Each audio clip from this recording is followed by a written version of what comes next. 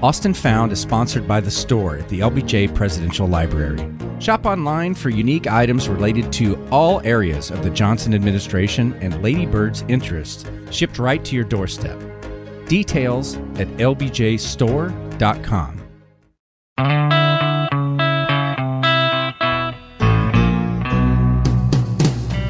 Literally an institution in this town of digging up old photos, old stories, collections, everything you can imagine under the sun about this great city. Greasy spoons, dives, old clubs. If you love this city, you're going to love it even more. Real people, real stories, real places. This is the Austin Found Podcast. Welcome back to the show. I'm J.B. Hager. And I'm Michael Barnes. And this is the Austin Found Podcast. Thanks for joining us again. And I know in the past we've talked about greasy spoons and dives. Today we're going to talk about a legendary place that doesn't really fit into either of those categories. No. It's a wonderful family restaurant. Yeah, but not a greasy spoon, not a dive. Actually, just more of an iconic East Austin, true family-owned Mexican restaurant. Actually was one of the best, and unfortunately it's gone. Yeah. El Azteca. When I first came to town in 84, it was our restaurant of choice, and we ate there many, many times under the colorful calendars that hung on the wall. Yeah. With the great characters behind the counter, and we just loved it. I had a lot of experiences there too. Having done a radio show for like 20 years, we would always try to venture out and try new places. Right. And get out of your bubble. It's easy to fall into a rut of going to like the same 3 or 4 places.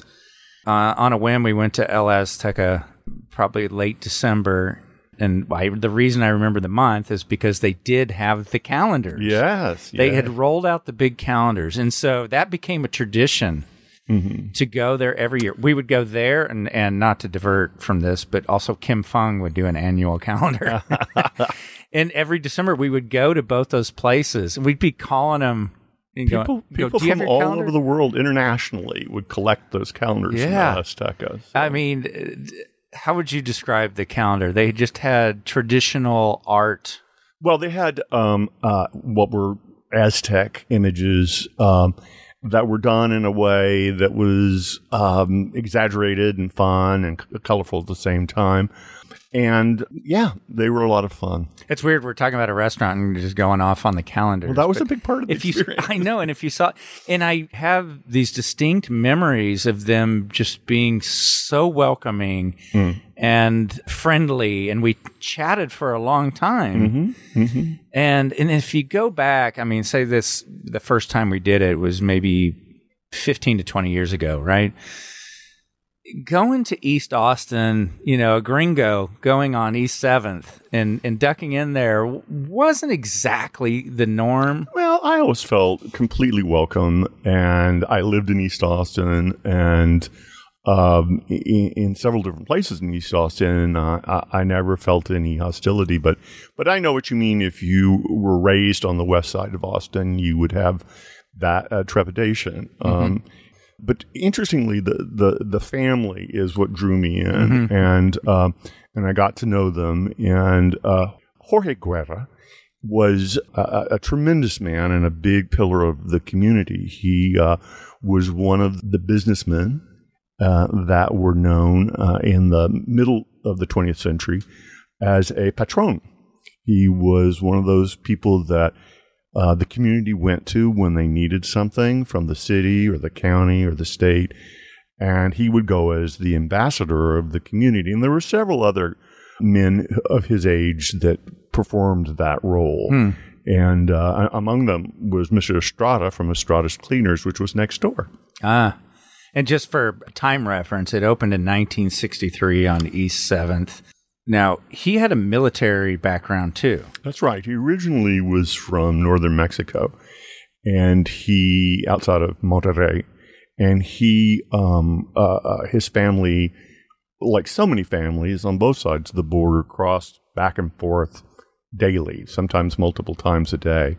He worked in a family restaurant on the other side of the border, And then he ends up in the Marines, and he goes to Korea just as the war is ending, and he's stationed in Korea and Japan. So here he is working several jobs once he comes back, and he sees this little place on East 7th Street, and he goes, that's where I want to open a business. And luckily there was a for rent sign. And I love his story about the first day of business. He said, we opened at 3 p.m., May 10th, 1963.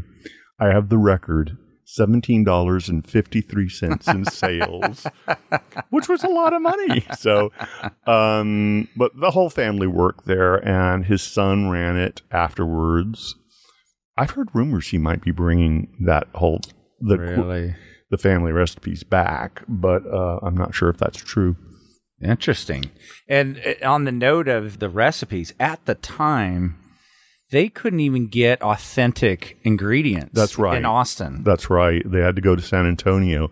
They served a lot of dishes that were quite authentic and not just the cheese enchiladas with the Spanish rice on the side, as they used to call it, and pinto beans. But they actually had menudo, and they had all kinds of things that you just couldn't get anywhere else.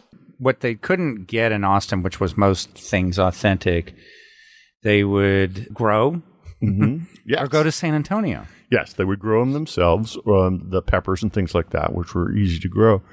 But they'd go to San Antonio, and then he was down in San Antonio for, just to pick up things, and he saw some Mexican beer, Corona, and he said, give me a couple cases of that. At that time, and this is hard to believe, Corona was unknown in town. That's wild. I mean, at one point, I think in the 80s or 90s, it was the number one beer in the city. Right, right. But he brought in all of the Dos Equis. Yeah, we all discovered it on spring break in South Padre. Negro Modelo. He brought all of those into town. Wow. He was a pioneer. And then literally growing peppers in the back, which I think is very cool. Austin Found is brought to you by the LBJ Presidential Library. More info at lbjlibrary.org. Well, the other thing that's so significant about LS Tech, and not just great food and this great man, but he seemed to have a direct pipeline with city council on changing that area. Yes, yes. The creek behind there, the Boggy Creek, flooded like several times a year, and he led the charge to get it channelized. Also, I mean, everyone on the city council knew him. He called Ben White, namesake for Ben White Boulevard, again, Uncle Ben. Again, what I love about this podcast is starting to put all those names together. The city council member, Ben White. Yes, and he also got to know Congressman Pickle, whose constituent service office was like first class. If you had a constituent that needed something, he was going to get the federal government involved. And he got the Army Corps of Engineers involved in the channelization of that and of that creek. And he all kinds of things. If there was a problem with traffic, if there was a problem with parking. They needed more law enforcement there at the time. And he was very active in getting that done. Right? Absolutely. And then later, sadly, when the city decided to upgrade East 7th Street as the main corridor to the airport, that cut off his business and his parking. People couldn't get to it, and the restaurant really suffered. And it was not long after that also he had some family health problems. It was not long after that they had to close. He made the decision to close. I don't want to gloss over this. And again, it's not that long ago. We've done shows about the civil rights movement and the controversy over MLK Boulevard. When he would go to city council, he would be met and addressed with racial slurs.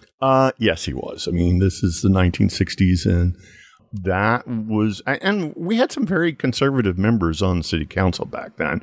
Remember our episode on the attempt to get the civil rights legislation here, ordinance here. The mindset of half of the city council on the record is astonishing today. It's astonishing. he stared that down. I think one of the things he had going for him was that he had plenty of time in South Texas, and he served in the military, and that seems to always have been one of the things that helped those pioneers of civil rights, because the military was integrated before everything else.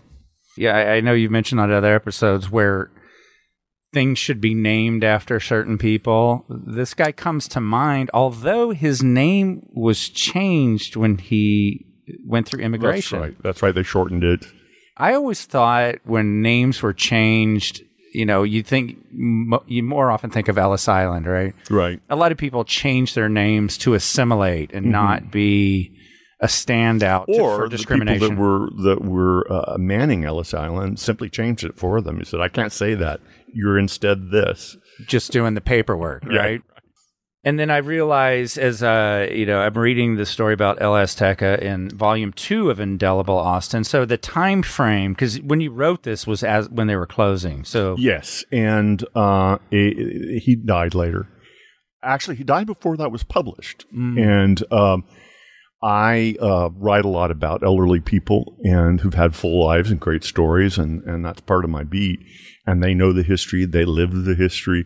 But it's happened to me several times where the source, the subject, has passed away by the time the story comes out. And I was working on one this summer with the niece of a woman who's a principal at Austin High, Jackie McGee. She passed away before I could interview her. And it always, tears me up. But I luckily had the help in this case of a wonderful leader, East Austin leader named Lonnie Limon. His family goes way far back. We may have talked a little bit about that. They have like 3,500 relatives that have been documented. But he got to know all these lions of the East Side, especially the Latino leaders that had become patrons, and he wanted me to know them. And he was a wonderful friend and introduced me to a lot of the guys that I would never have been able to have access to. So it turned out to be a sad story, but a wonderful story at the same time. A lot of memories at El Azteca. It was a horrible storm of certain things that caused the closing. Right. His wife had diabetes, and he needed to be a caretaker. Yeah, she had a stroke. And the construction, which you mentioned, which took some of the parking and made it an obstacle to get in there for some time. And again, a recurring theme of our Austin iconic restaurants is taxes. Property taxes. He was very vocal about that when I interviewed him. He said, well, there's been no improvements on the property. Why did the taxes keep going up? And they even took some of his parking. And they took some of his parking. So, so many things went wrong in that case, and we lost a lovely, iconic restaurant. Well, hopefully you have one of those calendars to hang on to. As a sweet reminder. You said a lot of people collect them. That's even more valuable now. Thanks for tuning in to Austin Found. Pick up your copies of Indelible Austin. This is out of Volume 2. There are 3 volumes available as of this recording. I know there's more coming at some point. Actually, I am actively working on Volume 4. So I've given people context. If they're listening to this years from now, there may be a 4th or 5th. Who knows? But I'm pretty sure there'll be at least a 4th. Okay. At the timing of this recording in 2020, there are 3 volumes available. Thanks for tuning in. This is Austin Found. Bye.